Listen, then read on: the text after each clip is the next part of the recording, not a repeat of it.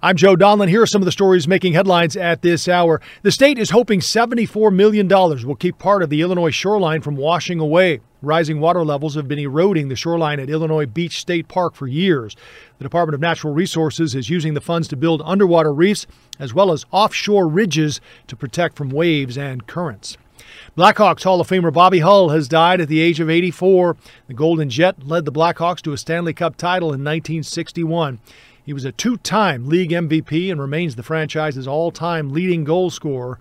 Hull's legacy was tarnished by allegations of domestic abuse and controversial statements. He was recently relieved of his duties as a Chicago Blackhawks ambassador. Turning to the weather, brutally cold tonight with wind chills around minus 15 degrees. More the same tomorrow with a high of just 15 and wind chills around 0 for most of the day.